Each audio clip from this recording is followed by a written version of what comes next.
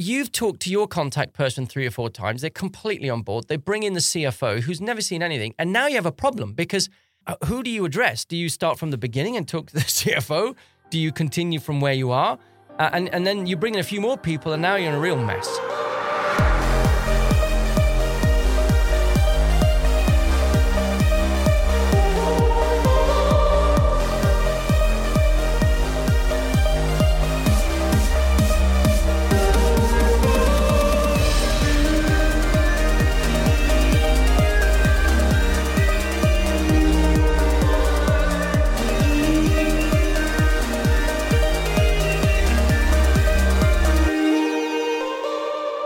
Guys, we're back in the studio. Woohoo! When were we in the studio last? It was It was a while. We were often here, but not together. it was like 10 hours ago. Oh. But it was a while ago. So, Bora, what have you been up to? What have we been up to? I mean, What's happening with Megadeth's advisory? I mean, we've gone from 2 people beginning of last year to, what are we now, 17? Almost 20. Oh my God. I mean, it is just amazing. These factories are really pushing our capacity and limits. It's really fun. Yeah. I know. What are your reflections so far? I mean, this year's been amazing. Yeah. I think actually the coming year will be even more. Yeah. And I love those. We just started. Yeah, and the whole sustainability spin is. Yeah. I mean, I'm still, for those of you who haven't seen it, last night we were in a studio, but not our studio, with 3 million live viewers seeing how Megadeals can impact the sustainability scale-ups. And therefore make sure that we scale enough, scale fast enough, so that we don't end up having great innovations, but they didn't save the world. It took too long time. Yeah. So they failed. Because you were on Earth Day. Yeah. We don't have time. Speaking on Earth Day, yeah. And we don't have time. I mean, we've had Ingmar here before. His organization pulled off a really amazing mega event. Yeah. So 3 million simultaneous live viewers, but I think the YouTube recording will have at least 10 million viewers in a few weeks. Probably more. I mean, last year they had 8 million viewers. I think the live session last year had only a few 100,000 viewers. Now it was 3 million.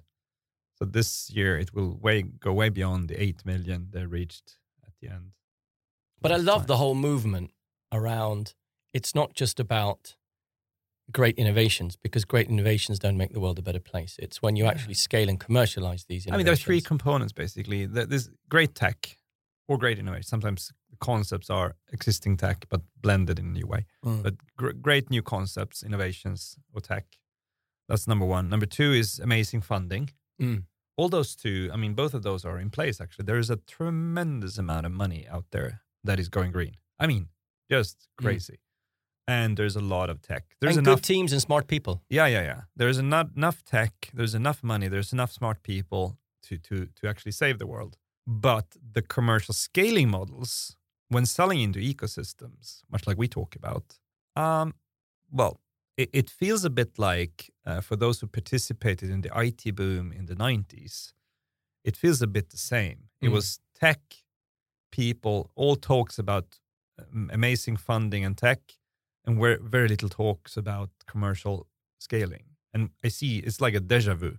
Yeah, I see the same now, and we see the same in the sustainability company. So we're kind of thrilled to work with more and more sustainability scale-ups to implement and run the Megadeth discipline. I think it can have an amazing impact. But also it's really hard. Right. I mean, this is not today's subject, but it's an interesting one. So let's just kind of tick it off. But it's also really hard to scale because there's 2 really complex components. One of them is, most of the time, it's a new innovation that the world doesn't know about. So they have to educate the world about this new innovation and why it's good for the world. But the second component, then, to your point, is they're also selling into these really complex ecosystems, right? It's an immense consensus machine. Yeah, and the knowledge. I mean, most sustainability companies are in the Megadeth domain because it's often a blend of hardware, software, and people. So services is very often connected to physical stuff. So you need land leases, you need environmental approvals, you need government support, you need financial backers, you need subcontractors that are lining up together with you in front of the client. And you're selling cross-geographically to different you're parts selling of the world. cross-functionally. It literally covers all of our chapters. Yeah, it's really hard, yeah. So very good fit for us.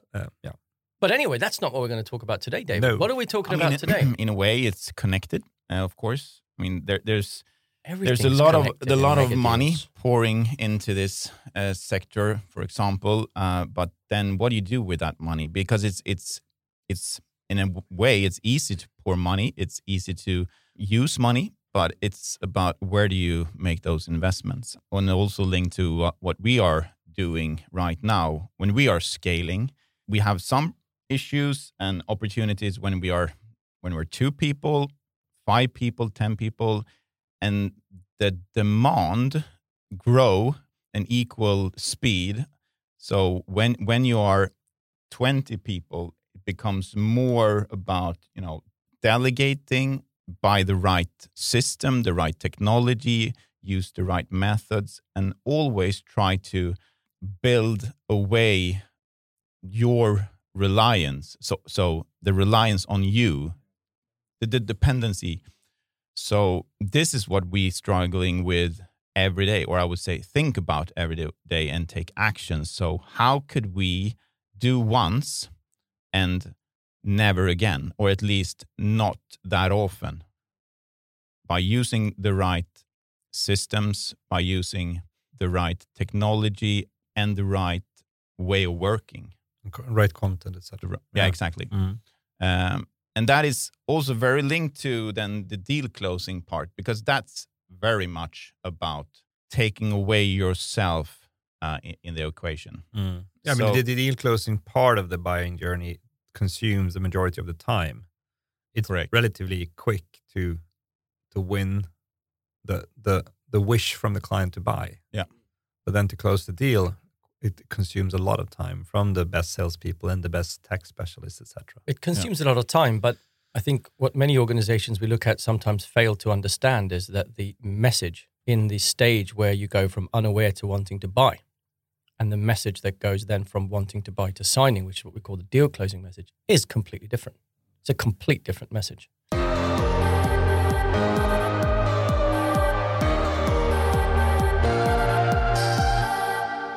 So before we go into deal closing and the details around it, could you, Christopher, just give us the summary of the first session we had around messaging, where we talked about fundamental messaging, and just set the scene and then lead us into deal closing, which is the second part? Right. Before summarizing fundamental messaging that we covered last time, there are a few things that, if you look at the B2B buying journey, there are a few things that are consuming a tremendous amount of time, both on the client side and on the selling side. So first of all, customers are spending a tremendous amount of time figuring out which are the most important problems they have. And they spend a lot of time trying to prioritize which problems they want to solve, which often leads to some lineup of key initiatives.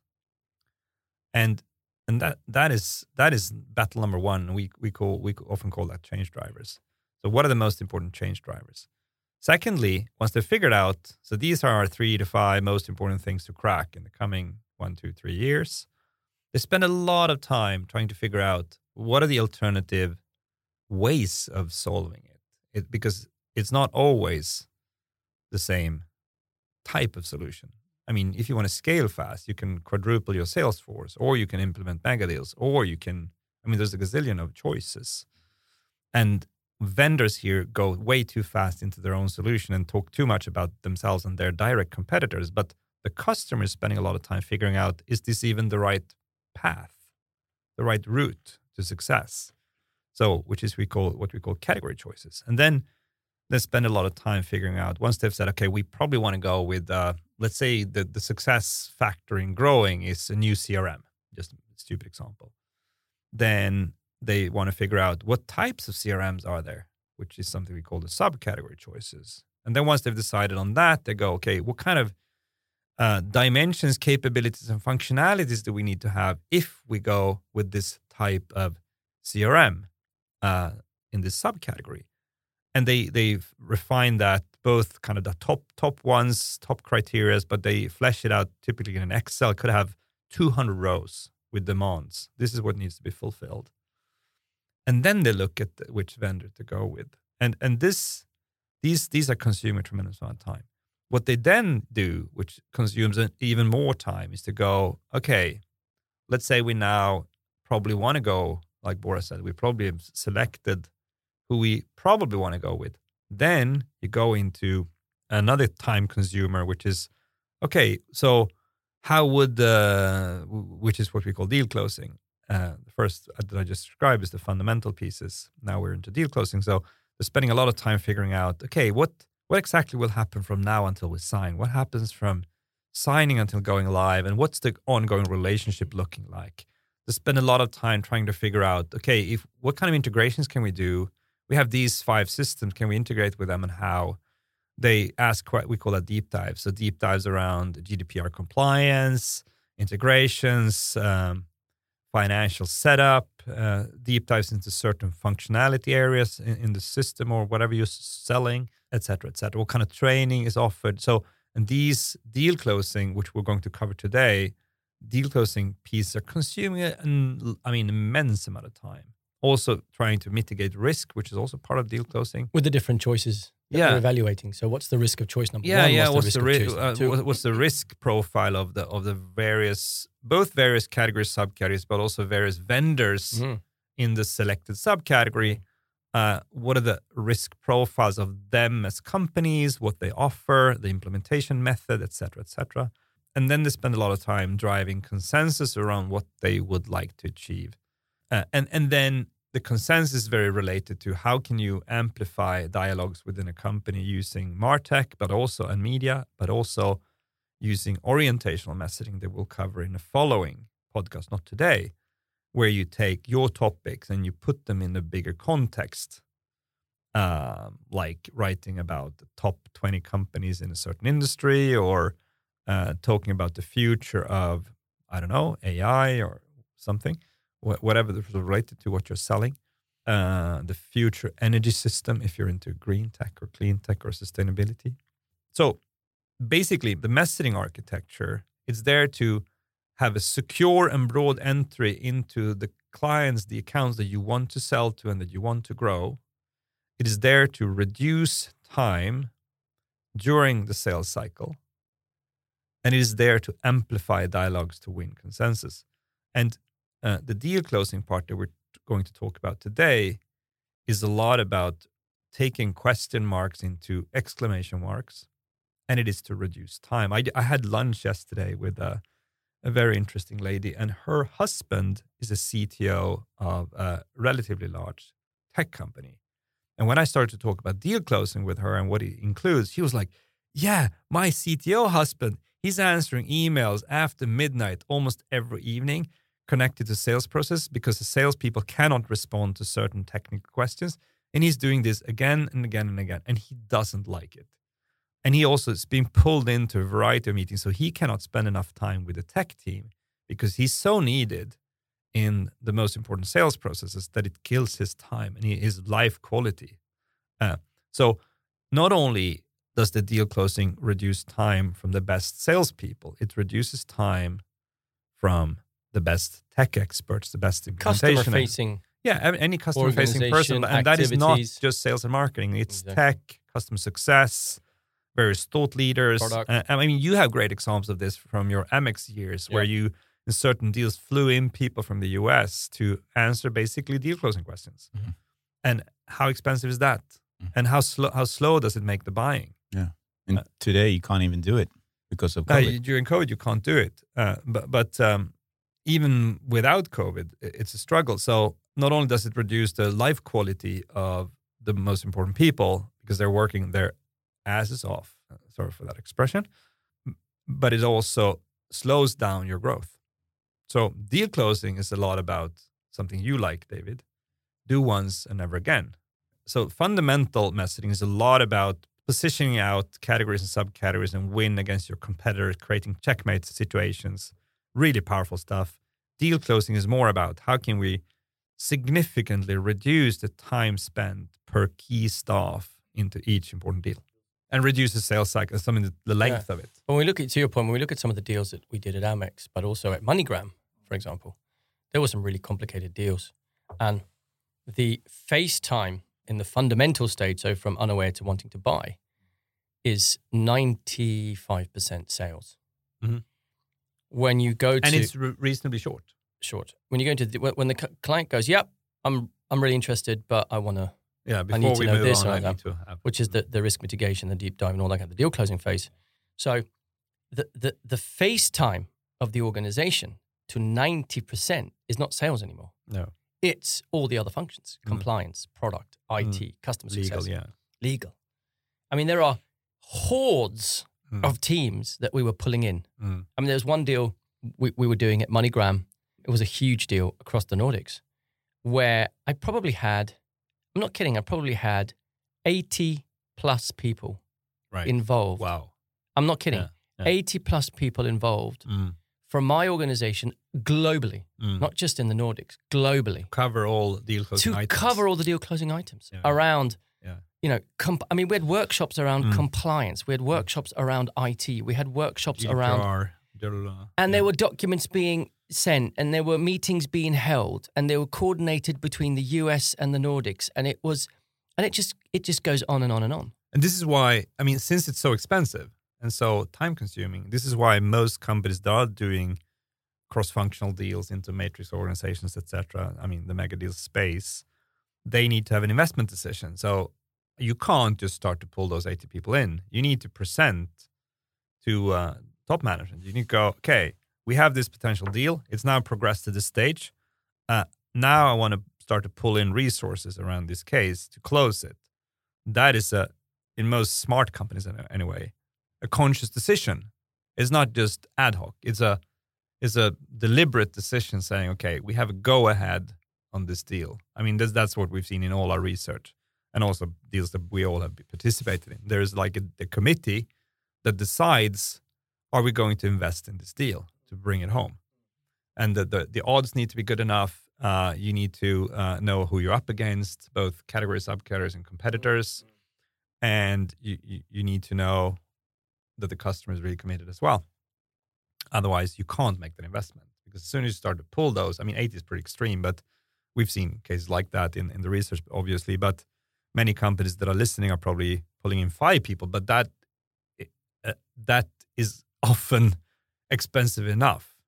When you start to pull in 5 of your most important people, they're typically bottlenecks. They're typically working evenings, weekends, stressed out. And the cool thing, the hope in this is when you do the deal closing messaging and the related content well, it is like moving from a third world factory with dust and manual work into this BMW, shiny, automated factory. With I would say Mercedes. Okay, Mercedes. Yeah, I was kidding. I would say Volvo. Hey, Porsche. Come on. Porsche. Okay. Yeah. Porsche. Porsche. You move into this blend of smart humans that are spending the time on the most tricky stuff and then machinery of videos and MarTech. And then you can systematically close large deals without that immense investment. So we often usually look at is the organizational part. So you start to think about, can we organize us in a different way, especially if a new leader comes in, or you think I have too less of a resource in this area. For example, legal. I need more legal people, and if you are in a matrix and you have expertise sitting in another country, you start to look at can I add that resource here locally instead. But it's not the only solution to the problem. I would say a better solution is to sort out your messaging, turn that into powerful content in terms of, for example, videos. Full funnel, short, long. Yeah, exactly. Let the experts talk in front of the camera, answer all the relevant questions. And it's not about taking you away as this legal expert. You might think, well, then I don't have a job tomorrow. No. It's the opposite, actually. Then you can focus on the real, interesting. Yeah, you can support 50 simultaneous deals instead of 5. And to your point, work on 50 deals simultaneously. then you don't have to go to. So when I was working as head of the Nordics, if there was a big deal going on, I would need to call my leader, who talked to the leader of the legal department or the tech or the implementation department, who then said, yeah, well, you can have this resource. And that's not the way we wanted to work in a factory, right? We want just this off the shelf. So let me give you an example. I mean, let's just bring it to life. So we were doing a deal with MoneyGram for a bank across the Nordics. Now, first of all, we're dealing with money transfer. So from a legal and a compliance perspective, a lot of red flags from anti-money laundering, terrorist financing, all this kind of stuff. And we're selling into a bank, highly, highly regulated across 4 different markets, right? So you can just imagine how involved compliance is, how many meetings compliance have in the deal closing phase. I mean, 50, 60, 70 meetings. How many workshops they're sitting in, right? Yeah. So, and you could probably take 80, 85% of what compliance shares in these discussions and put it on a video, put it into documents. A set of videos. Put it into, There's another factor there, which is often forgotten. So most of these meetings are many-to-many meetings. So you have several people on the selling side, facing several people on the customer side. Just as time you spend finding slots in the calendars for this many-to-many meetings is horrendous. Yeah. So you get the lead time delays, and you take time consumption. You have coordinators. And they sit in different countries across so you've got to coordinate time zones. Some people getting up at 6 a.m, others are have to leave dinner to be at 9 p.m. Now, the second thing is, and I'm sure many companies can relate to this, the technical integration of taking the money transfer system and integrating it into a bank's system. I mean, a nightmare. And I think many companies can relate to this when it comes to integrations. Just imagine the resources from IT that have to be involved from both sides. And not just IT here in the Nordics, but we had specialists in the US, in Dallas and others, having to get on calls at weird times at night. You could take 70, 80% of that information that they're giving to the customer and put it into a set of videos, put it into a set of documents, right? And I could go on and on about procurement and all the other areas. And it still leaves, I mean, the cool thing here is that the experts are still needed, obviously. 100%. I mean, first of all, they prefer working normally, internally, with their tech development, etc. But they are needed externally. But you can then pull in the, for example, security expert answering the delta 100%. Between the questions that almost everyone are asking. And this particular client, they actually have 3 questions that are unique. Yeah. And then that expert can spend on them. And that's actually engaging because really smart people like the new questions. They go, 3 new questions. I love those. Yeah. That is challenging me. Yeah. But answering the other 95 questions for the 40th time is boring. And imagine if you lift expensive. That out into videos, into documents, how much time you are saving, how much money you are saving in the organization, and how much better and more engaging you're making the life of product and tech and IT is just, it's transformational. Yeah. 100%. Probably those 3 questions are the most pivotal questions. Yeah. Right? So you can spend a lot of time on those instead of everything else that is just repeat, which is also very boring to say the same things over and over again or write the same email over and over again. Yeah. So, gents, this word factory keeps being juggled around. Maybe we want to just explain what is the factory. Yeah. I mean, if I'll give my take on it. So we started running a workshop series with our clients, looking at how to grow an existing client and how to win a new one, and comparing how they work today compared to how they would work following the Megalith discipline. Very popular workshop series that we still and will continue to sell. Then when releasing the client into that transformational journey, we saw that the sales side could actually be upgraded from, very focused on actually moving from classical sales to being sales and media hybrids. That transformation can be done with a set of new workshops. So a lineup of new workshops, you can make that transition and change their behaviors. The marketing side, though, is first of all underdimensioned severely. We see a 50-50 split is now the norm between marketing and sales in budgets, and that's For the laggards, not the case. So in enterprise and mega deals. Yeah, so they need to move up in marketing spend entirely, but they also need to change so much on how they do things, going from lead generation to deal orientation.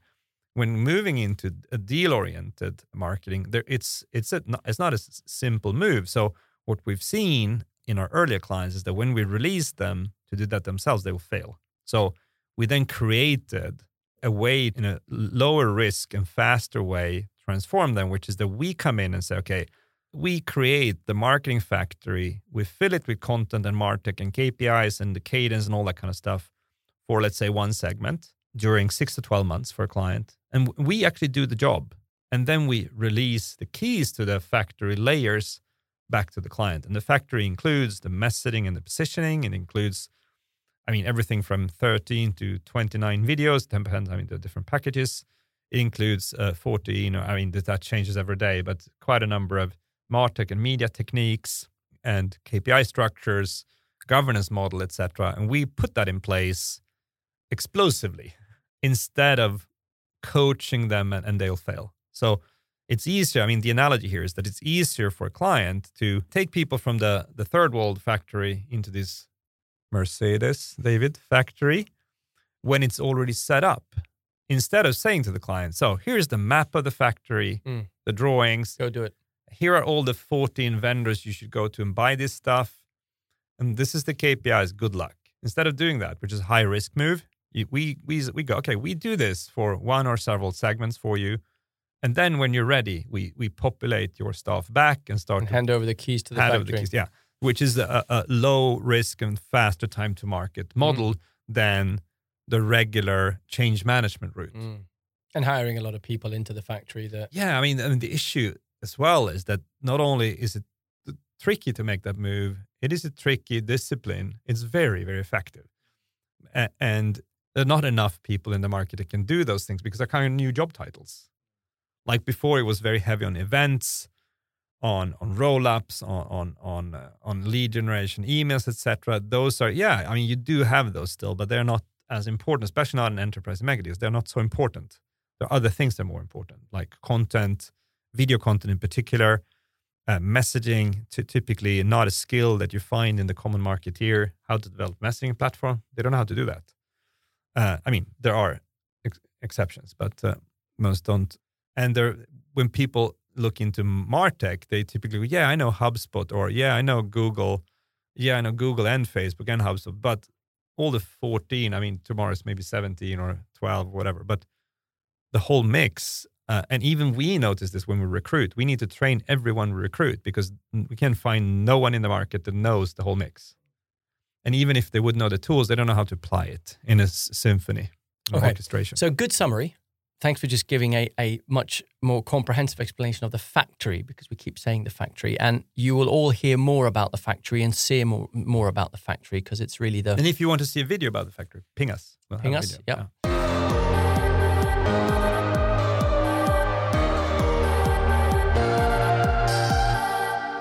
Let's come back to the subject at hand, which is deal closing messaging, right? So let's just summarize. So the fundamental messaging is the messaging gets you from unaware to wanting to buy.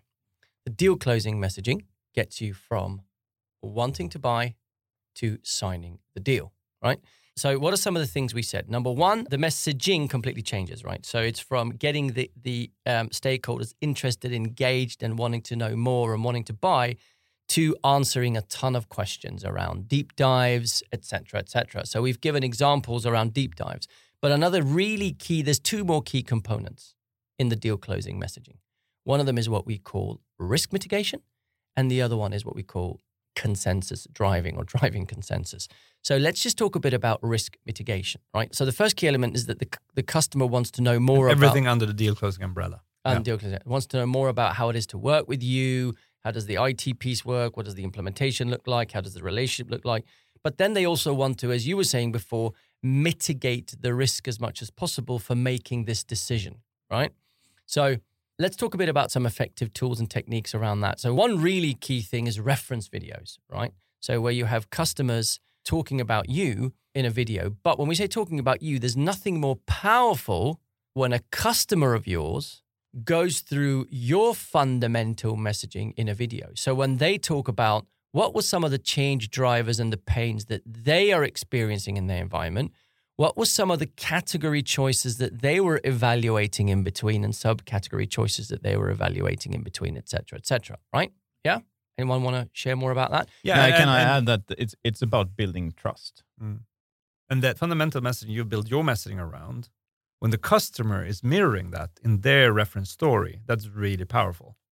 But I'd like to add a few things. So in a reference story, you can also intentionally preempt certain deep dives. If you know that customers are constantly worried about 2-3 things, you can build that in. So on top of mirroring the fundamental messaging, you actually take some of the deep dives and objections that if there are a few that you constantly meet, you preempt them by having the customer talk about them. So they can say things like, well, actually, I take one from our world. So when I looked at megadeals from the outside, it felt like this is only a discipline for the gazillion-dollar deals. So I didn't pay attention to them. But then once I got engaged with them, I understood this discipline is actually about orchestration, and orchestration occurs when you move from selling as a single individual and start to sell and market as a team and do it cross-functionally on the customer side. So that's when you need an orchestration discipline, and Megadis is an orchestration discipline. And once I realized that, I was super engaged, and we eventually bought from Megadis Advisory.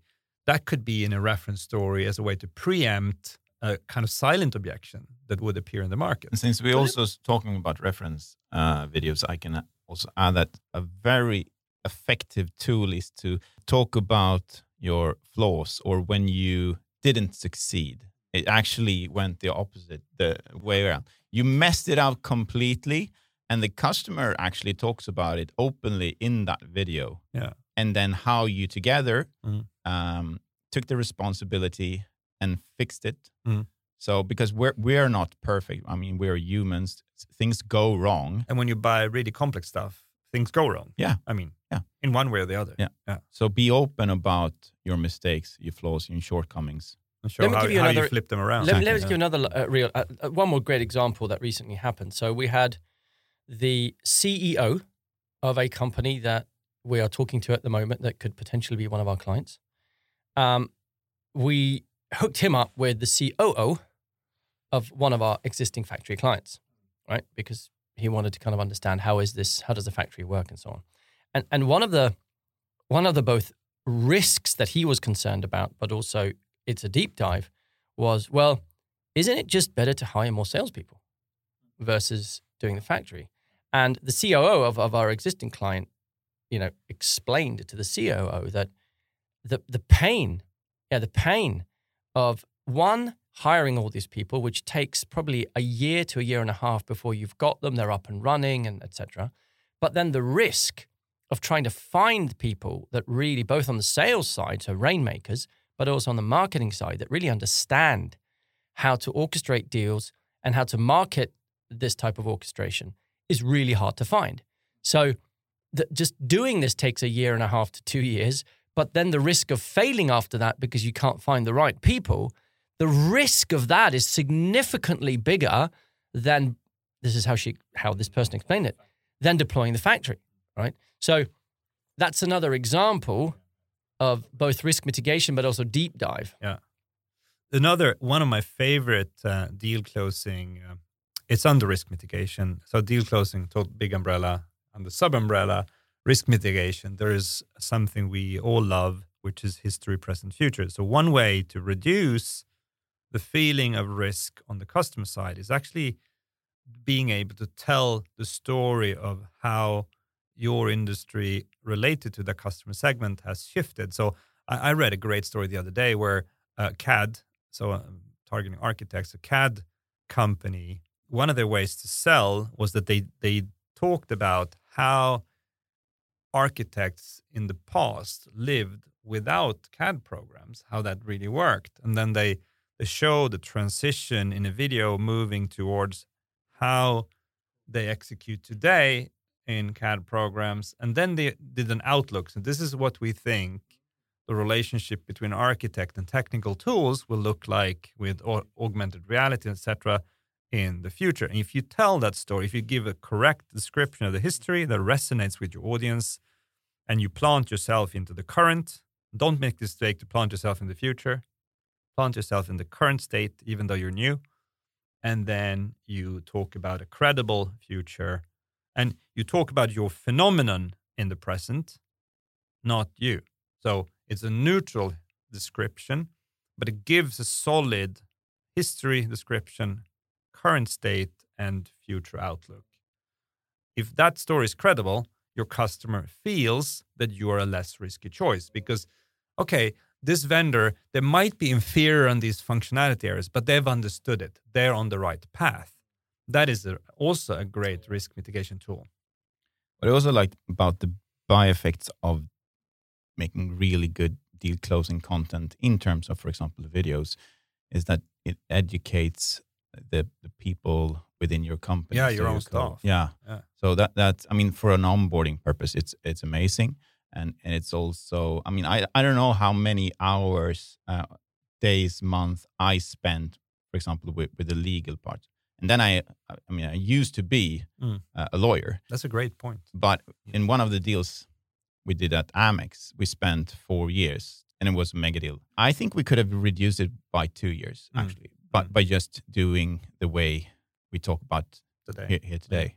And probably reduced quite a few man hours. Oh, I mean...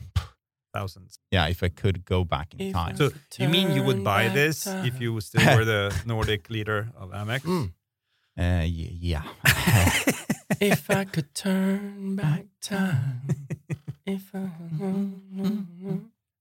No, but seriously, let's come back to the point. So there was one final piece of the deal closing phase, and that's what we call driving consensus. So there's two key principles driving the importance of driving consensus in the deal closing phase. The first one is the principle of frequency. So the key with driving consensus is to frequently get your messaging in front of the client. So if you don't do that and you go into a meeting and you present what you want to present and you go away from that meeting and then they don't see your content prior to the meeting or after the meeting in different formats through different tactics, people forget. You're not top of mind.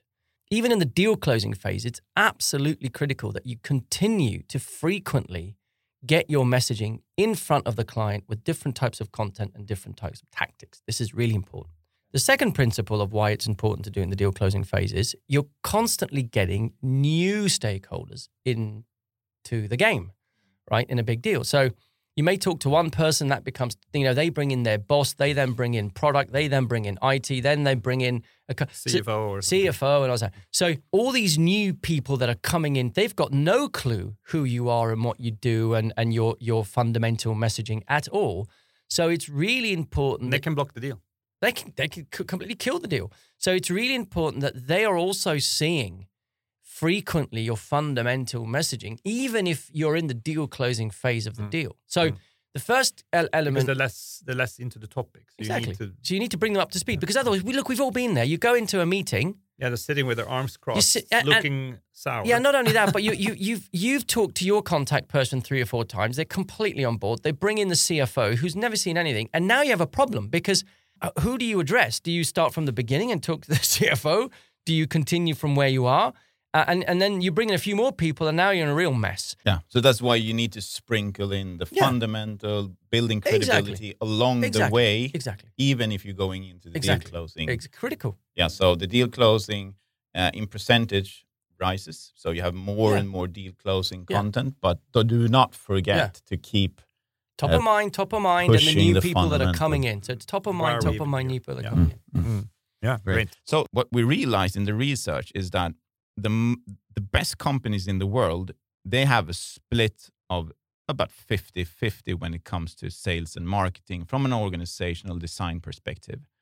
You, Christopher, who is one of the few that can actually see the future, you believe, and I believe as well, since you convinced me, that it will be probably about 70-30, so with an overweight on marketing in terms of investment, people, etc.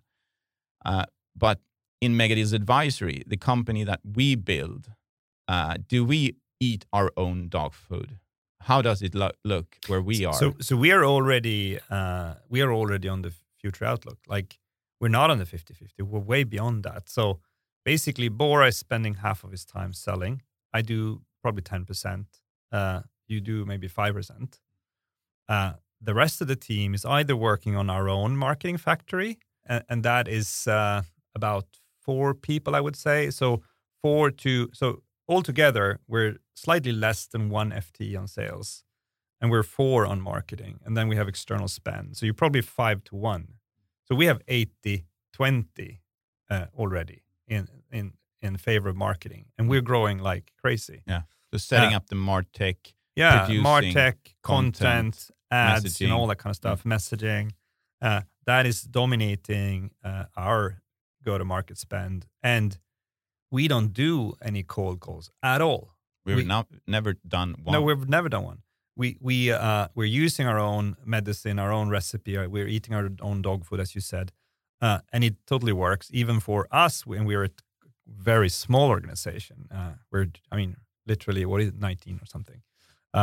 Probably 25 in 2 months. But anyway, and we're growing organically. So there's no external funding. It's purely customer-funded growth, and it's very, very high pace.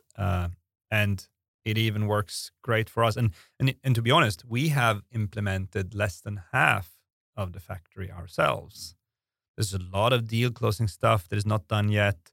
We're now remaking some of the fundamental related videos, because the early ones we did like with a smartphone, and great content, and some of you might have seen it, great content, but production quality really low, creativity not so high either. So it's not where we want to be. No, we our ambition is to take B2B Megadeals and enterprise related marketing to at least the level of Samsung and Apple and those kind of companies. So really high quality, high creativity, high quality, but still very heavy on messaging.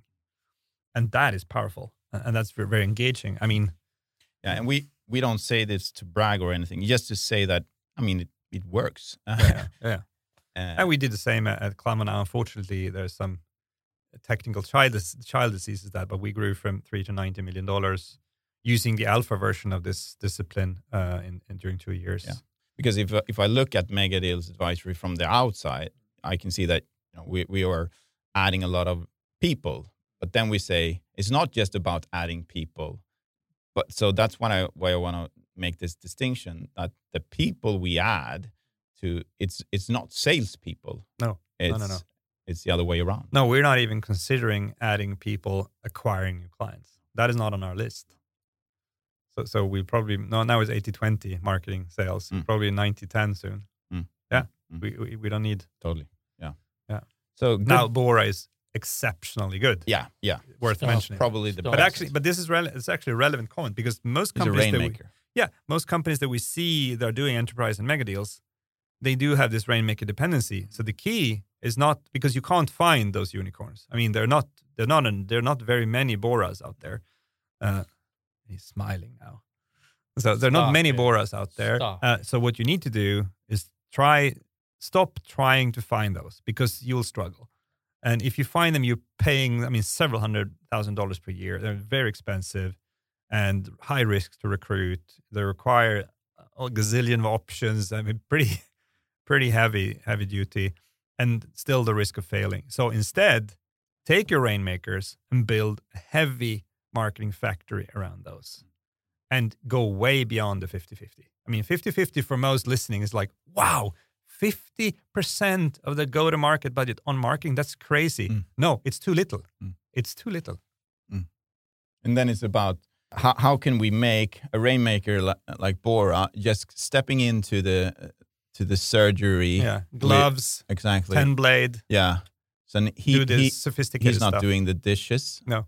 He's not doing thank God. Disinfection, etc., setting up everything. Just coming in, do his thing, and then he leaves. It's the same with the technical, hence the deal closing chapter or this episode. deal closing is pulling a lot of time from your best people. So it's stopping, that's what it's blocking your growth. Yeah. So even the technical people and customer success and what have you, top management people. Yeah. Cool.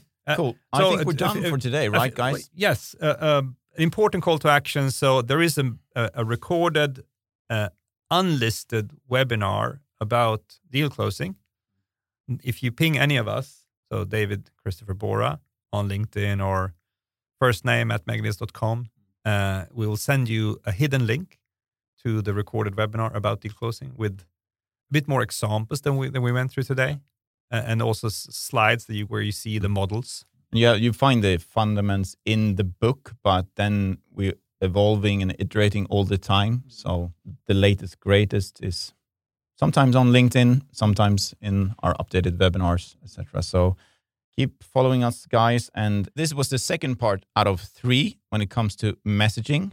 So if you haven't listened to the first one where we talk about fundamental messaging, go back to that episode, listen to this one again, maybe. And then there will be a third one where we talk about orientational messaging. So how do you bring in the broader audience, and also how do you amplify the dialogues within your accounts? Or how do you engage the C-level?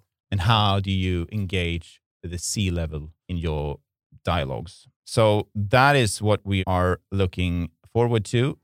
But until next time, have an amazing rest of your day and stay safe. Bye now.